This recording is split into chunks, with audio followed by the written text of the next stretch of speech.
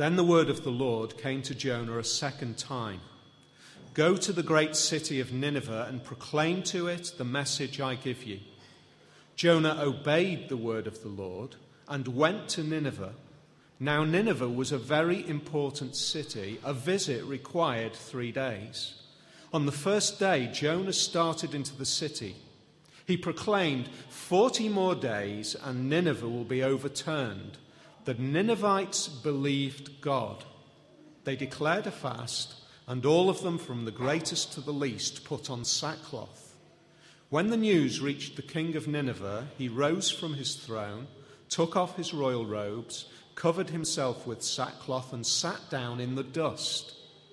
Then he issued a proclamation in Nineveh. By the decree of the king and his nobles, do not let any man or beast, herd or flock, taste anything. Do not let them eat or drink, but let man and beast be covered with sackcloth. Let everyone call urgently on God. Let them give up their evil ways and their violence. Who knows? God may yet relent and with compassion turn from his fierce anger so that we will not perish. When God saw what they did and how they turned from their evil ways, he had compassion and did not bring upon them the destruction he had threatened.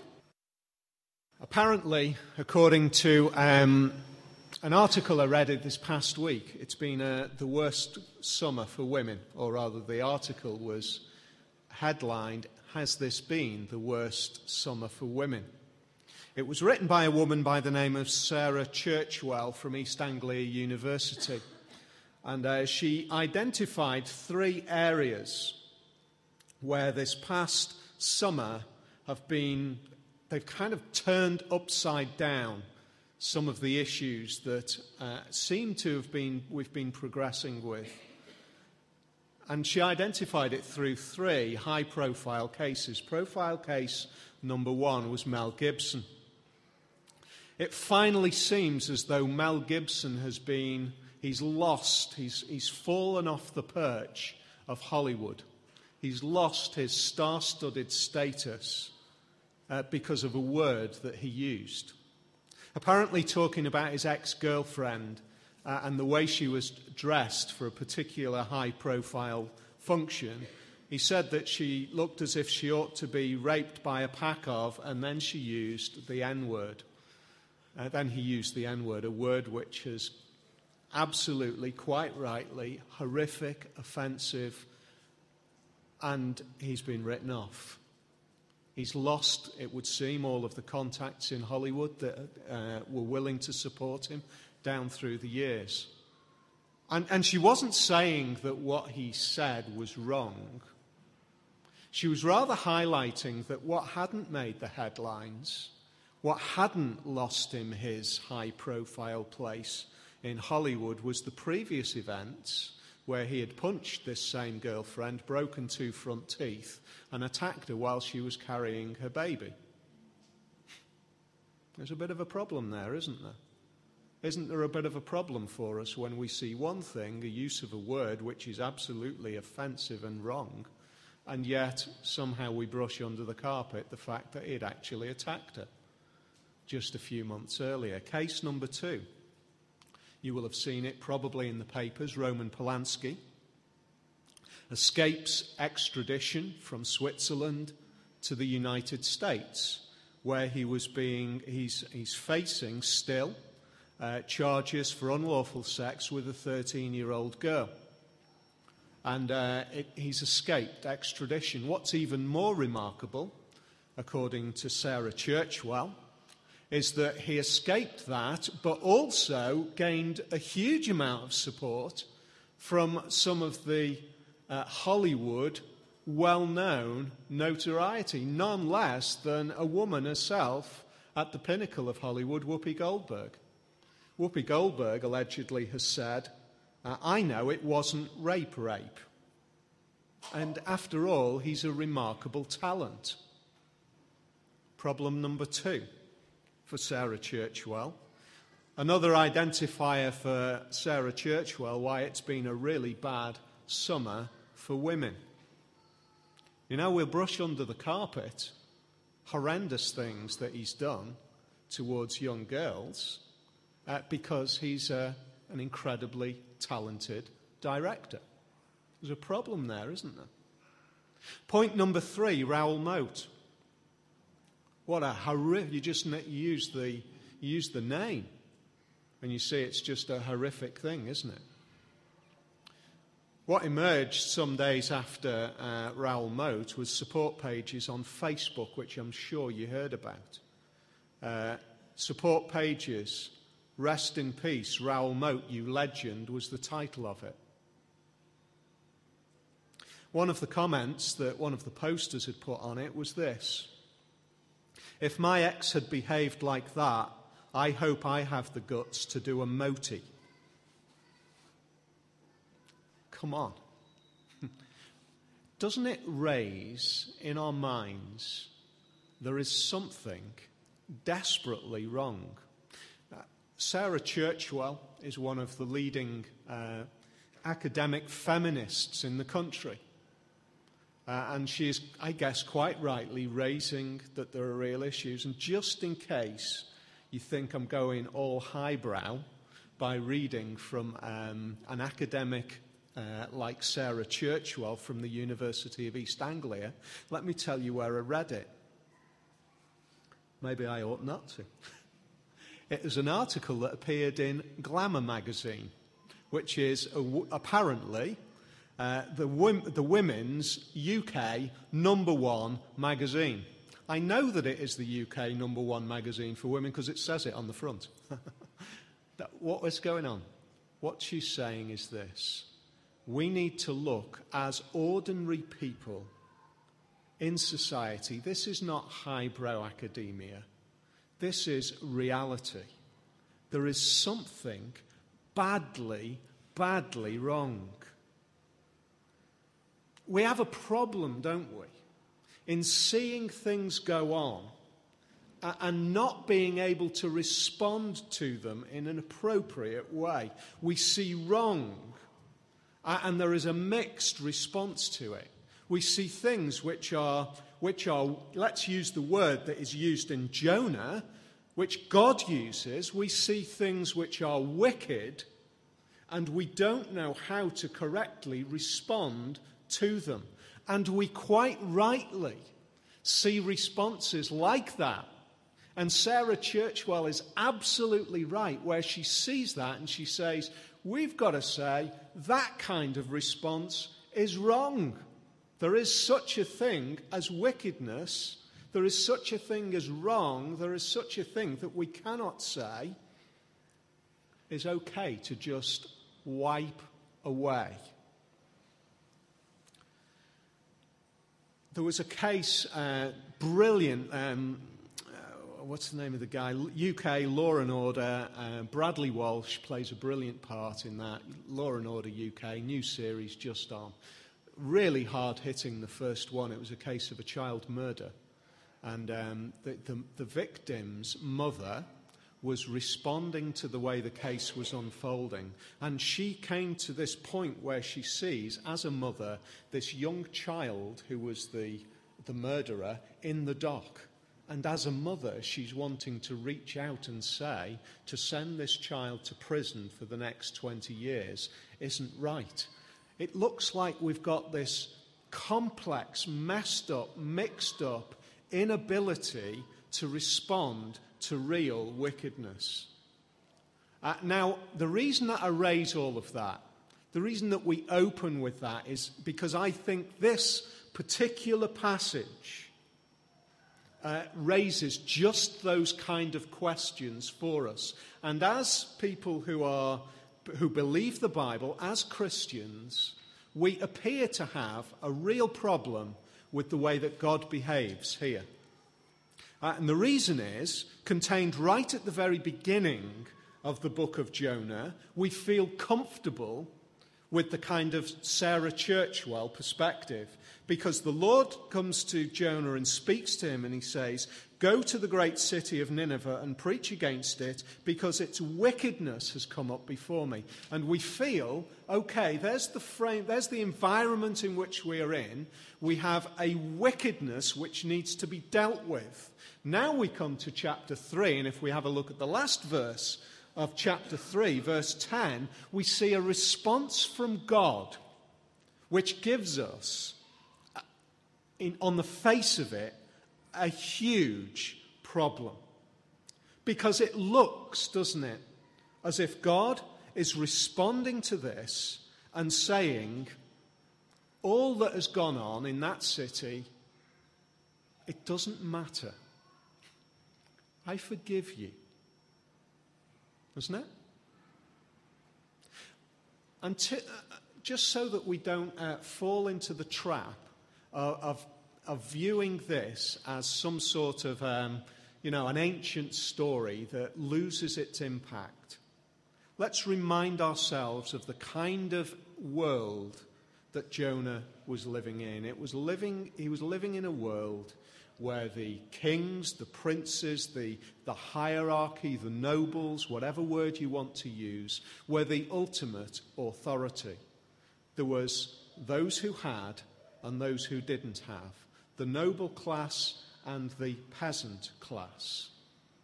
And right across the world as known at that time, the noble class were oppressing the peasant class. That was the kind of wickedness that was going on, alongside lots of other wickedness, I'm sure. But we would have in Nineveh a situation where the ruling elite could run roughshod over the peasant classes, just run roughshod over them. Their possessions could be taken, their families could be taken, there would be no consequence. And then God calls them to account. And he says, that is wicked. I'm going to overthrow this city in 40 days through the words of Jonah. And they fall apart. They confess. They throw themselves on God's mercy, and he forgives them. And all of us, if we think about that in the context of the three cases that Sarah Churchwell has raised, we must ask the question, where is justice? Where is justice in this story?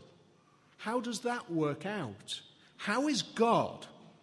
Because after all, haven't we been declaring right the way through, and we're continuously declaring, that God is just? He's not a God who can just deal with things and change all of the time and disregard things. He's just. That's one of the great things about God. He is consistent. There are things that he says are wrong and they stay wrong. And the fact that things have been done wrong means that they have to be dealt with. And yet it seems here as though the people say sorry, and that's it. I want to ask the question, not just about the people, take it to a deeper level so that we come to terms with this story in the light of the whole Bible. Just ask a simple question, is this: how can God do that? How can God do that? How can he be a God who is on the one hand just, and on the other hand can seemingly just let go? Just forgive them?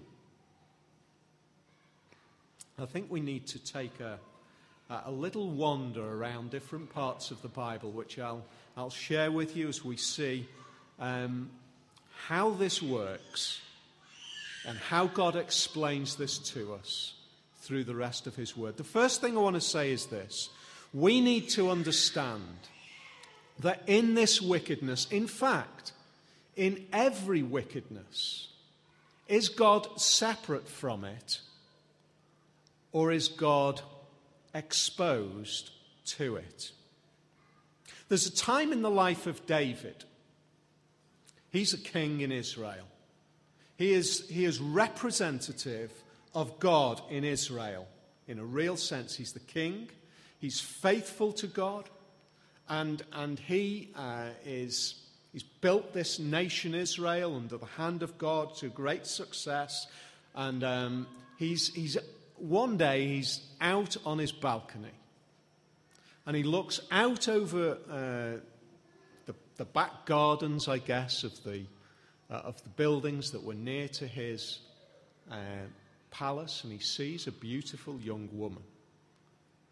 And he decides that he wants that woman. And so he brings Bathsheba to his home and they have sex together. He takes her. Now, he finds out that she's pregnant. Crisis, disaster. How am I going to get away with this? I know what I'll do is I'll bring her husband back home from the battlefield and I'll put her in a position where he's back home and they can spend a night together and he can now be considered the father and everything will be fine. The husband's an honourable man and he sees a degree of unfairness. Why should I be given liberty to come back when my comrades are out on the battlefield? I won't go back home. I'll sleep out. I'll show a solidarity with the troops by not going back to my wife. And whatever your thoughts on his decision there, David's plan is just blown apart, isn't it? So what he does is to resolve the problem. He arranges for Bathsheba's husband to be placed at the very front of the battle. And he gets killed. Problem solved. Until the prophet comes and faces him out with it. And he describes just a little lamb that is stolen by a rich person. And David says, that's just horrendous. Who is that? I'll deal with it. And the prophet says, it's you. It's you, because you've stolen Bathsheba. And David he falls apart. Maybe you've never reached this. But I don't think you can really know God deeply until you've reached the point of falling apart before God because of who you are and because of who I am. He realizes deep down who I am, and he falls apart. I mean, spiritually, there is nothing left in him of any pride. There is nothing left of any arrogance. This king who can do whatever he wants. You know, that's not that different to what would have been going on in Nineveh. Why God says it's wicked and why God says he's going to overthrow this city. And then in Psalm 51, David comes before God and he confesses. And he says this. Now listen to what David says, because it opens a window of understanding which we need to get a grip of. He says this: against you and you only have I sinned. And I guess for all of us we think, oh, no, David, that's not right, is it? That's not right, because you've sinned against Bathsheba, you've sinned against her husband, you've sinned against the whole of the nation that is looking up to you, and then you stand there and you say, against you and you only have I sinned and done this evil in your sight. How can you say that? There's loads of other people who you've affected by this. Until we understand that in God's perspective, from God's point of view, there is a connectedness that he makes with people who are made in his image. That's us. So that those who are the victims of outrageous sin, God associates with, because they're made in his image. It's as though if David, in fact, we read this in Genesis, where God says anybody who takes a life of another human being offends me because they are made in my image. You do something to one person, you offend somebody, you just sin against them. it is a much bigger thing than we ever realize. Because we're doing it against God. Because every human being is made in the image of God. And God cares about human beings because he's made them like that. And he sits alongside and he says, you tarnish human beings who are made in my image. It's as though you affect me. And David got that. David understood that so that he could say, because you have said this is wrong, because you have said I should not treat other people in this way, because you have determined that you love humanity and every law is good for human beings. And when I step outside of that, I understand now I offend you, so it's so big I can say against you, and you only have I sinned. And then we realize how big it is to stand against God. And maybe in that we get another little insight that we see every little part of what we do, therefore, every little step out of line, every way in which we step against God's way, in God's perfect way, is a contributing offense to God. We are both perpetrators and victims in sin. We try to describe that. It's been a fascinating week in the newspaper around George Michael. Some people are just feeling sorry for him because he's this great hero, musical guru who's now banged up in this cell, and he was there kind of cowering in a corner with tears streaming and all of the other things, while the other inmates made up songs to his tunes, which were just, really quite witty in lots of ways, and then other people feel sorry for him. Somebody said, it is hard not to feel sorry for George Michael, isn't it? It's written in a paper. Yes, his tendency to drive while under the influence of cannabis is potentially dangerous. But Michael isn't willfully malicious. It's hard to feel sorry for him. Guess the newspaper? The Guardian. It's easy to say that, isn't it, from kind of leafy London suburbs, that he's not really willfully malicious. But then it's even more poignant when you try to say, well, he hasn't really done that much wrong, to somebody whose child is sucked into the drug culture and is wrecking their life because what they've done is they've lived their life emulating somebody of profile. And then we start to realize we are not independent in the lives that we live. What we do, the lives that we live, the individual things that we do, all go to contribute little by little, piece by piece, to the whole problem of the world that we live in. So much so that Nehemiah says this. He says, I confess the sins we Israelites, including myself and my father's house, have committed against you.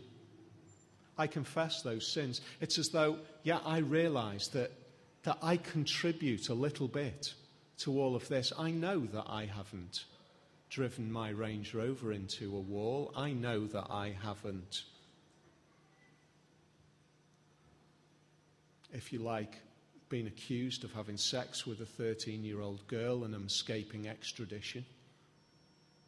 But I do know that my attitudes and my thoughts and my behaviours all go towards building the wall in this world, all go towards contributing so that I might not be there, but I'm adding to it in some way, because in some way I'm condoning something. I'm living a life which contributes to that. I am part of this whole process where we live lives which eventually we end up with these things going on. I am both a victim and I am a perpetrator of sin.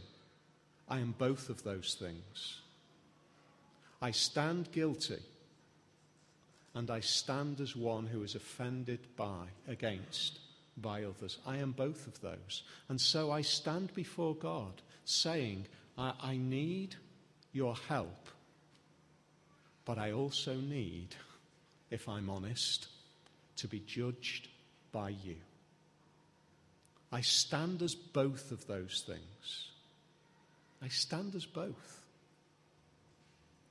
And then we say, well, how can God hold those two things together?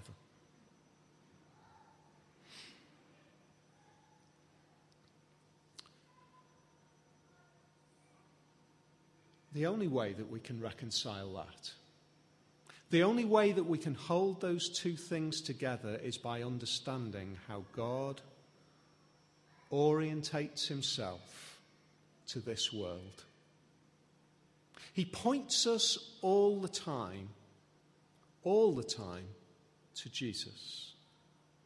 And in a sense, we cannot come to terms with the last verse of Jonah chapter 3 until we look to Jesus. Does that sound strange? How can God forgive the offensiveness of the wickedness of the Ninevites and allow it to go unpunished? The reality is he doesn't. He doesn't allow it to go unpunished. It isn't unpunished. It's carried. For those of Nineveh who come before him and say, we throw ourselves on your mercy, will you forgive us? He says, yes, I will forgive you. But it won't go unpunished. I will take that offense and I will carry it in time and yet eternally to my Son, Jesus. And I will place on him your wickedness, and he will bear it. He will bear that wickedness so that it doesn't go unpunished. Why can God not allow it to go unpunished? Because he is a just God. Because he can never allow wickedness to go unchallenged, just sweep it under the carpet. Because he can never allow, in his perspective, from his way of dealing with things, he can never allow the kind of Roman Polanski, Mel Gibson inconsistency. He says, no, I can do both consistently. I can take that sin. I can carry it forward. I can place it on my Son. And in placing it on my Son, it gets punished. Which allows me, at this point in time, to respond to your plea for mercy and for me to be consistent and say, I forgive you. Isn't that a remarkable thought? That places at the very center of the Bible, even hundreds of years before, Jesus. Jonah chapter 3 cannot make sense without Jesus. In fact, that was Jonah's problem. He looked at it and he thought, you're going to forgive them. And that's not fair. It's not right. And yet he can. Because he can consistently carry it forward and place on his Son that offense, that wickedness. It gets dealt with and he can forgive. Now, just ask one question, therefore. There are two outcomes to that. Those of us who know Jesus, and for those of us who do not know him and do not know what it is to be forgiven. When David gets torn apart because he realizes who he is before God, and he's against you and you only have I sinned, is there any forgiveness? How can I resolve the problem, that the offense that I have caused to Bathsheba? How can I resolve the offense that I have caused by arranging her husband to be killed? David, you can't pay it back. There's only actually the victim who can pay it back. There's only the victim who can truly forgive.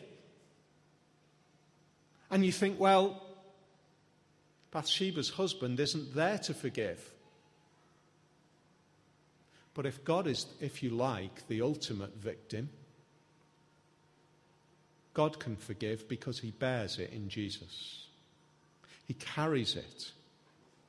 And I would say when you reach a point, I pray that every one of us in this room will reach a point of being just ripped to bits when we realize who we are.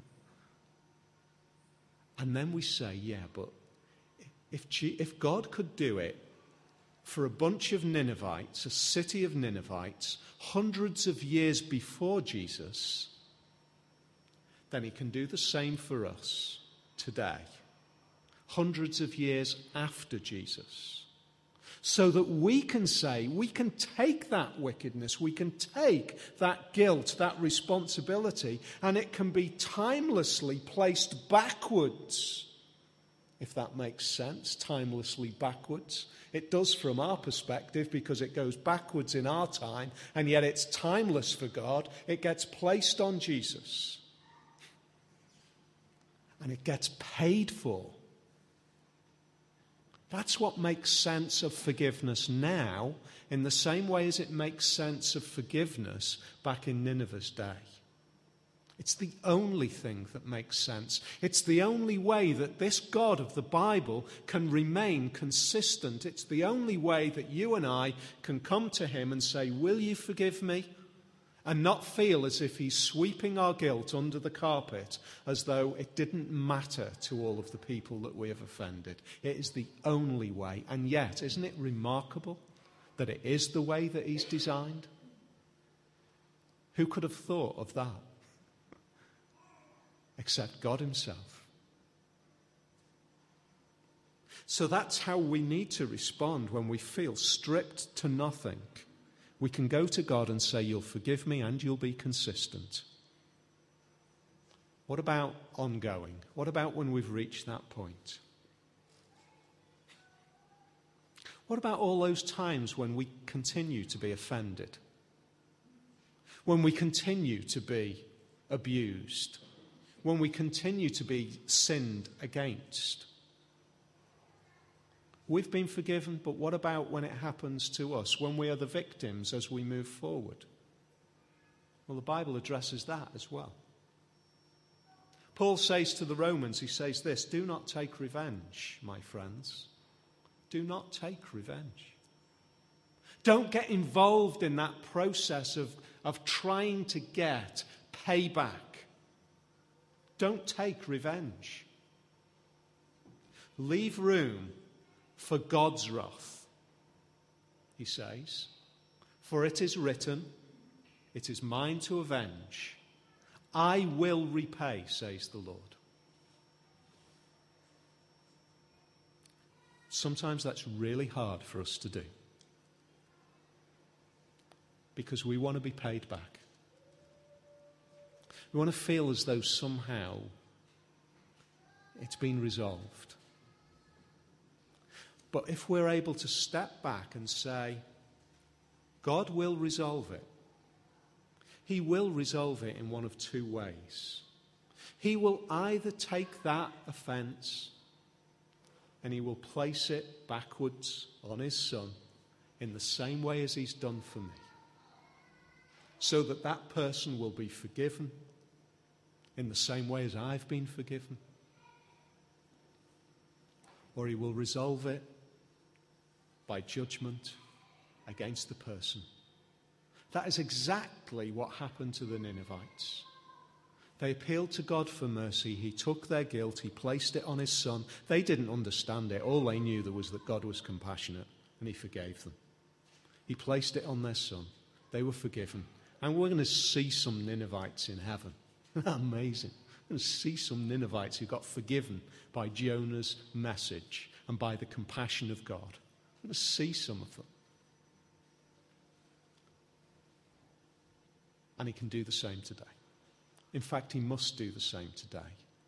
For him to be a consistent, faithful, compassionate God who is consistent with his justice and his law.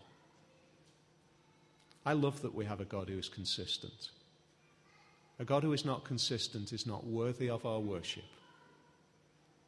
And yet when we see how consistent God is, we realize he is more than worthy of our worship.